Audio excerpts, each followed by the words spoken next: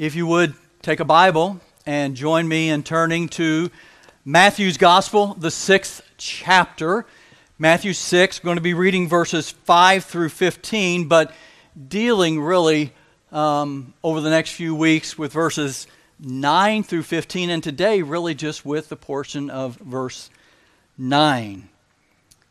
In a recent article on the Gospel Coalition website, Eugene Park wrote an article that resonated with me. It's titled, "Prayer is Activism." Prayer is activism. I want to read a few selected paragraphs. As our nation reels from George Floyd's death, many in the church feel compelled to do something. Responses have run the gamut, from listening, learning, and lamenting, to posting black squares on Instagram, donating, marching, and more. Yet in our rush to engage, many of us have neglected the most potent form of activism at our disposal: prayer to the sovereign God of the universe. Christians should never see prayer, as the world does, as powerless good vibes and well wishes that allow one to wipe their hands clean of responsibility. I'm not saying that prayer should be the church's only functional response, but should it not be one of the first and foundational responses? In his commentary on the Gospel of Matthew, especially the passage we're going to look at this morning, John MacArthur writes this: "The Bible teaches a great deal about the importance and power of prayer. Prayer is effective. It makes a difference. The effective prayer of a righteous man," James says, "can accomplish much." That's James 5:16. Abraham's servant prayed, and Rebekah appeared. Jacob wrestled and prayed, and Esau's mind was turned from 20 years of revenge. Moses prayed, and Amalek was struck.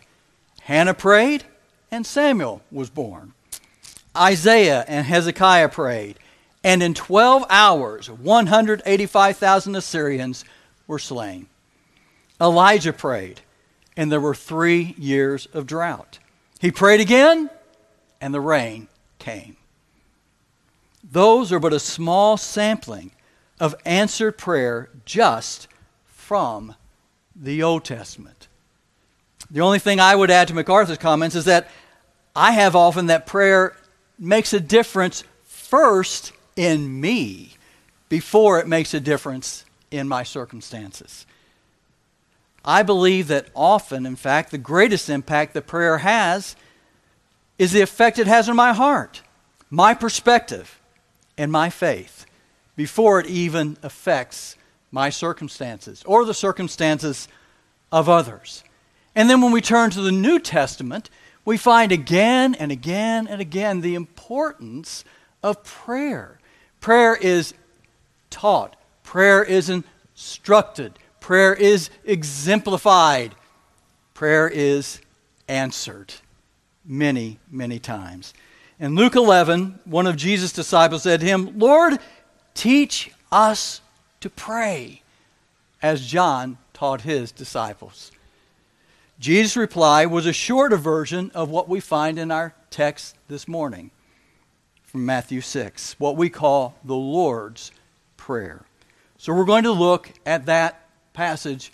We're going to begin to look at it this morning. So follow with me as I read beginning in verse 5 of Matthew 6 and read through verse 15. "And when you pray," Jesus says, "you must not be like the hypocrites, for they love to stand and pray in the synagogues and at the street corners, that they may be seen by others. Truly, I say to you, they have received their reward.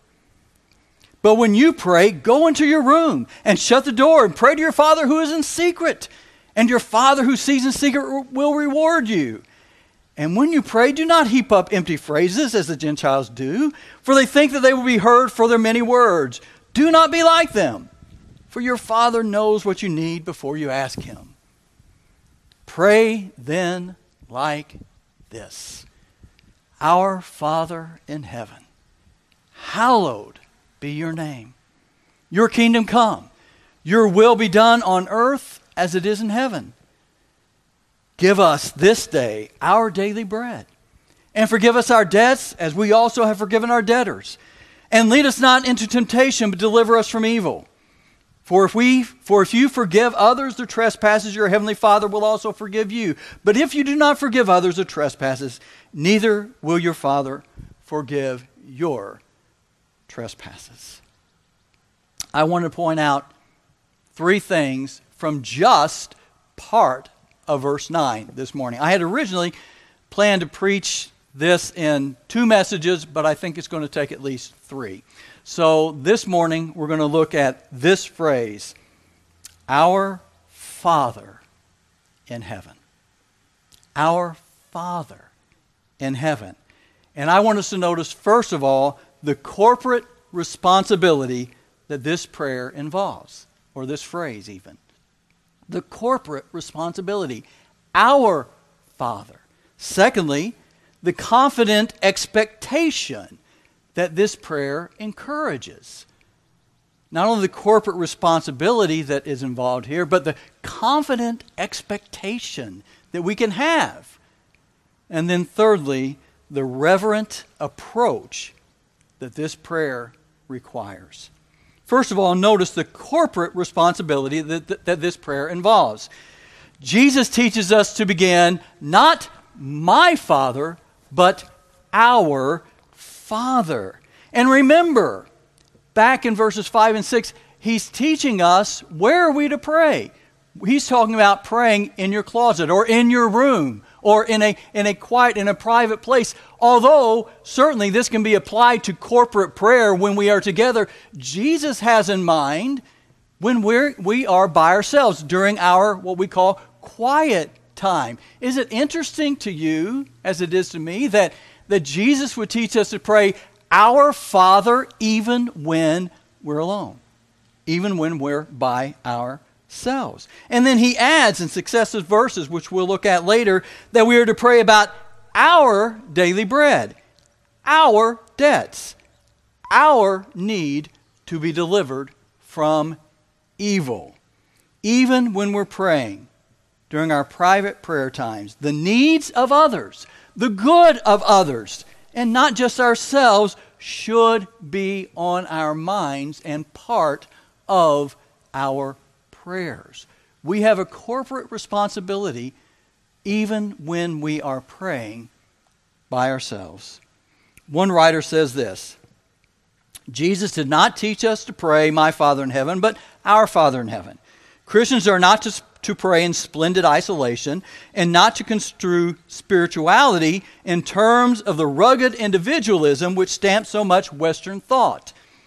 The Apostle John reflects a major New Testament theme when he says in 1 John 5:1, everyone who believes that Jesus is the Christ is born of God, and everyone who loves the Father, that is God, loves his child as well, that is, other Christians. There is no doubt a place for praying as an individual to God. But the general pattern of our praying must be broader than that. Therefore, when I, as a follower of Christ, among many, address our Father, my concern is to embrace our needs and our good, our daily bread, our sins, our temptations, and not just mine. Certainly, we are allowed to pray for our own needs. This is not excluded from that. We are taught that in other places. The point is that we are not to be exclusively concerned only with ourselves. We're going to come back to that again and again as we work our way through this prayer. But prayer to our Father should be a reminder that the kingdom of God is composed of all kinds of people in all kinds of places.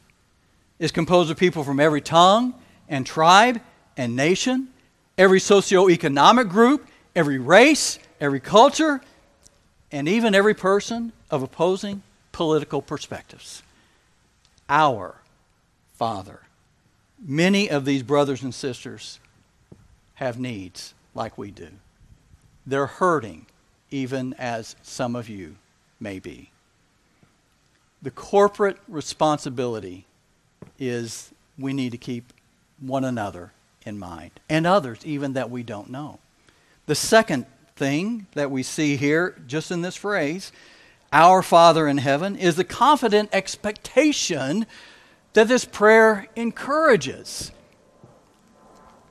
I don't know about you, but I often look at what's going on in the world, whether it's a pandemic of virus or whether it's a pandemic of division over racism, and other situations.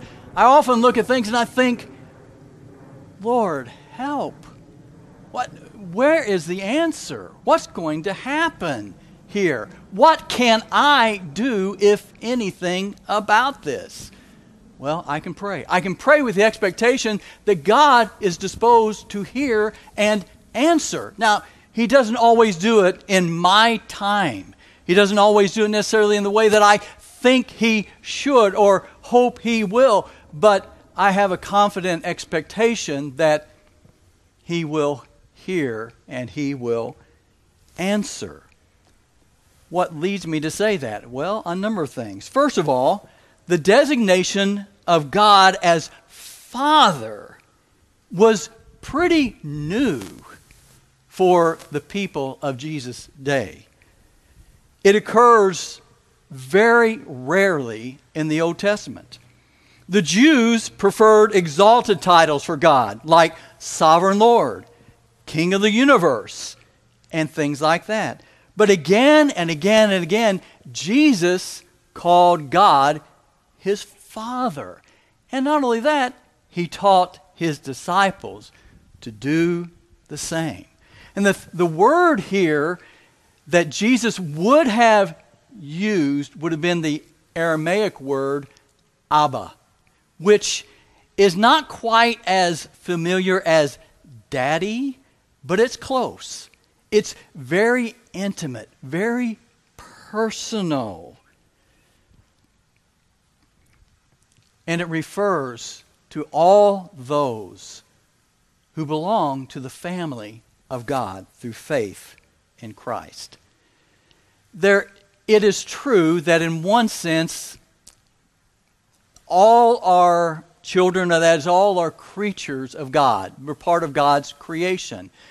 But to be able to call God Father and to know that He hears and answers our prayer requires that we are rightly related to Him through faith in Jesus Christ. Our statement of faith, the Baptist Faith and Message, says it like this: while God is fatherly in His attitude toward all, He is Father in truth only to those who become children of God through faith in Jesus Christ.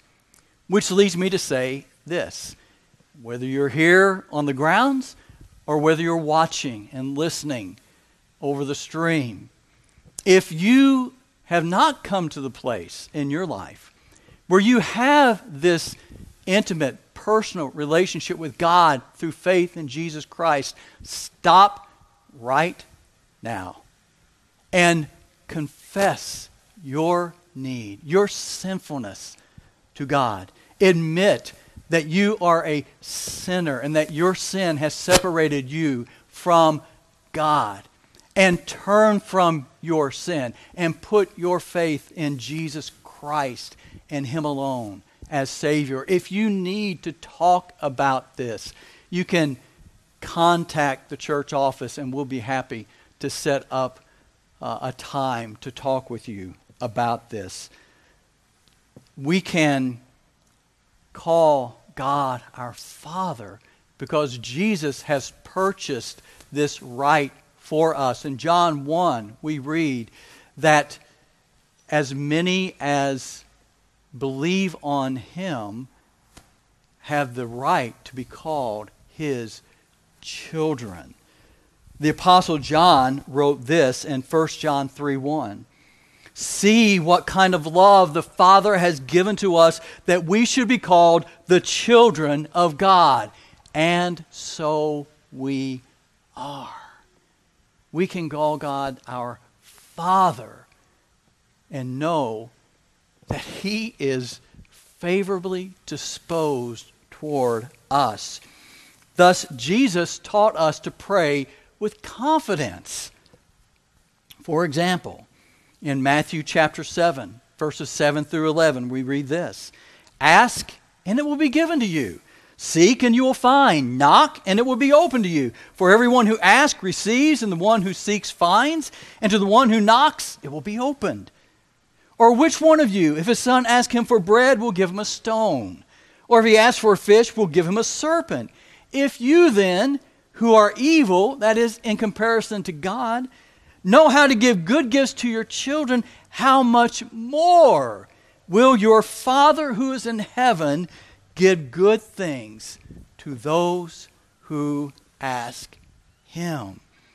The good things that God commits to give to us are not limited merely to physical and material needs. In fact, they're not necessarily primarily those kinds of needs. For example, James in James 1:5 wrote this: "If any of you lacks wisdom, let him ask of God, who gives generously to all without reproach, and it will be given him."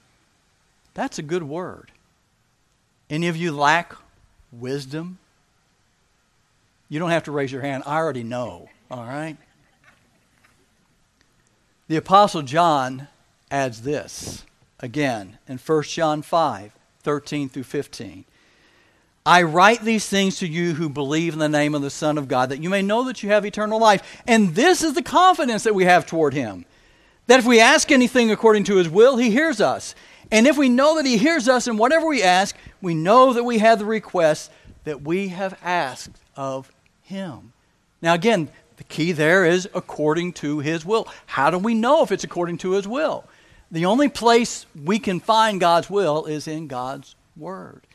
God's Word and prayer go hand in hand. And when we have a promise from God in His Word, we can know that He will hear and answer that.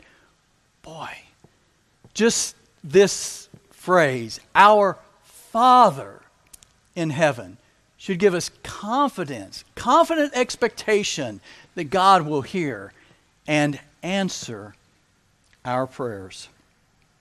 The last thing that we see in this phrase is the reverent approach that this prayer requires.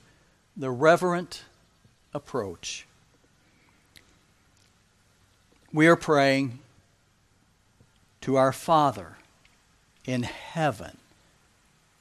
Our Father in heaven, who is the eternal Creator, the ruler, and the judge of all. The unchanging, omnipotent, omniscient, sovereign of the universe.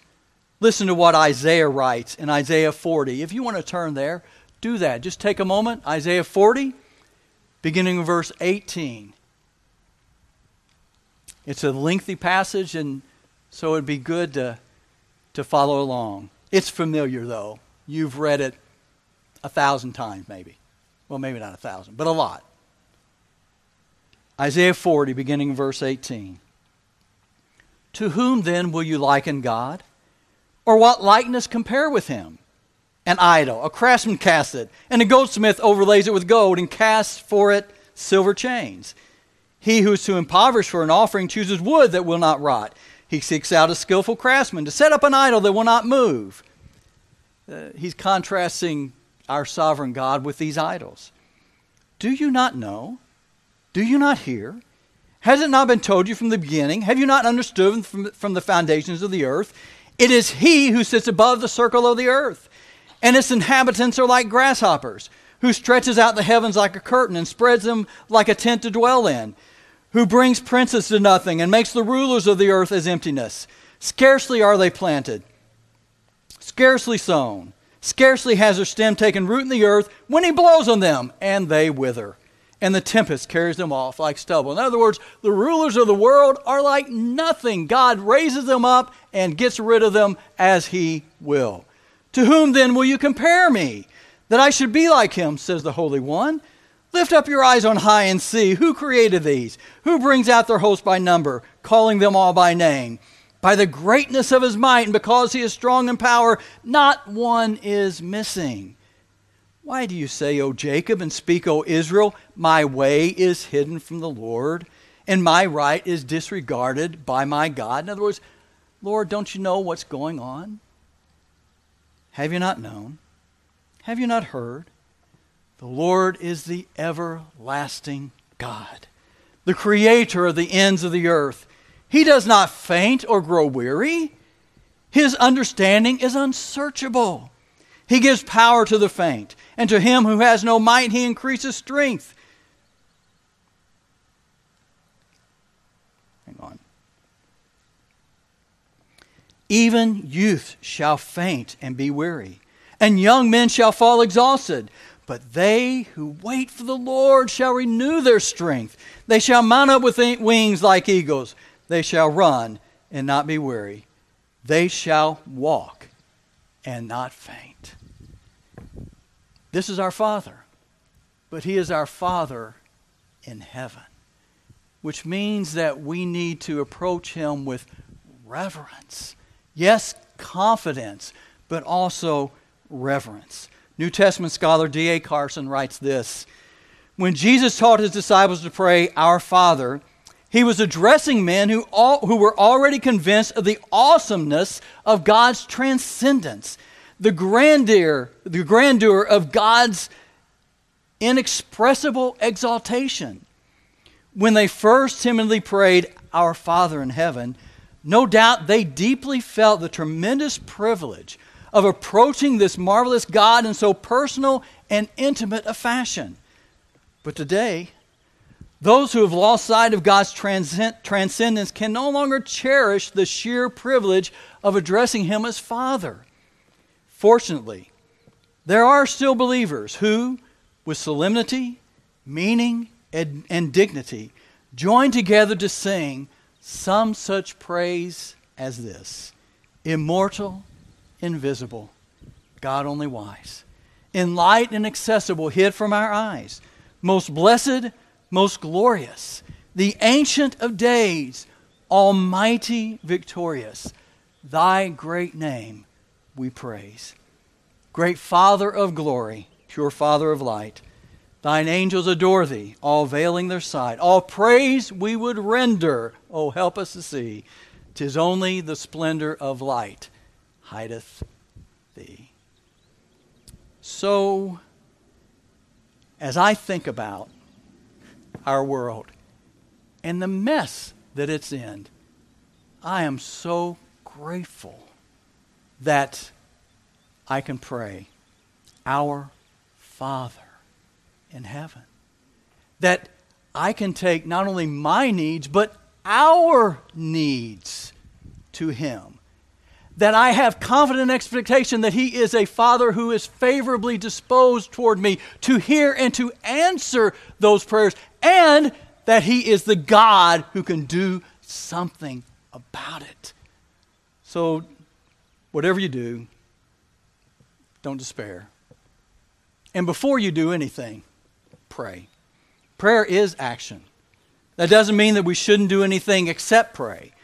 But it may mean that we shouldn't do anything unless we have prayed. And prayed a lot. And when we pray as Jesus taught us, remember our corporate responsibility, our confident expectation, and our reverent approach to Him. Let's pray.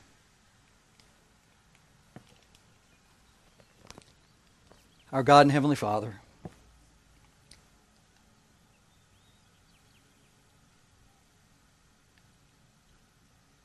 Lord, we need You. Lord, in this day when there's so much over which we have little or no control, we thank You, O God, that You are a God who controls all. And You are God, Lord, who is able to hear and willing to hear and answer the prayers of Your people. Father, we do ask that you'd give us wisdom. We ask, Lord, that you would restrain our ungodly, sinful, and selfish impulses. We pray, Lord, that whenever we think, we would think as you do. Whenever we speak, we would speak in a way that would bring encouragement and healing and grace rather than dissension or division. We pray, Father, that we would indeed speak the truth, but we would speak the truth in love.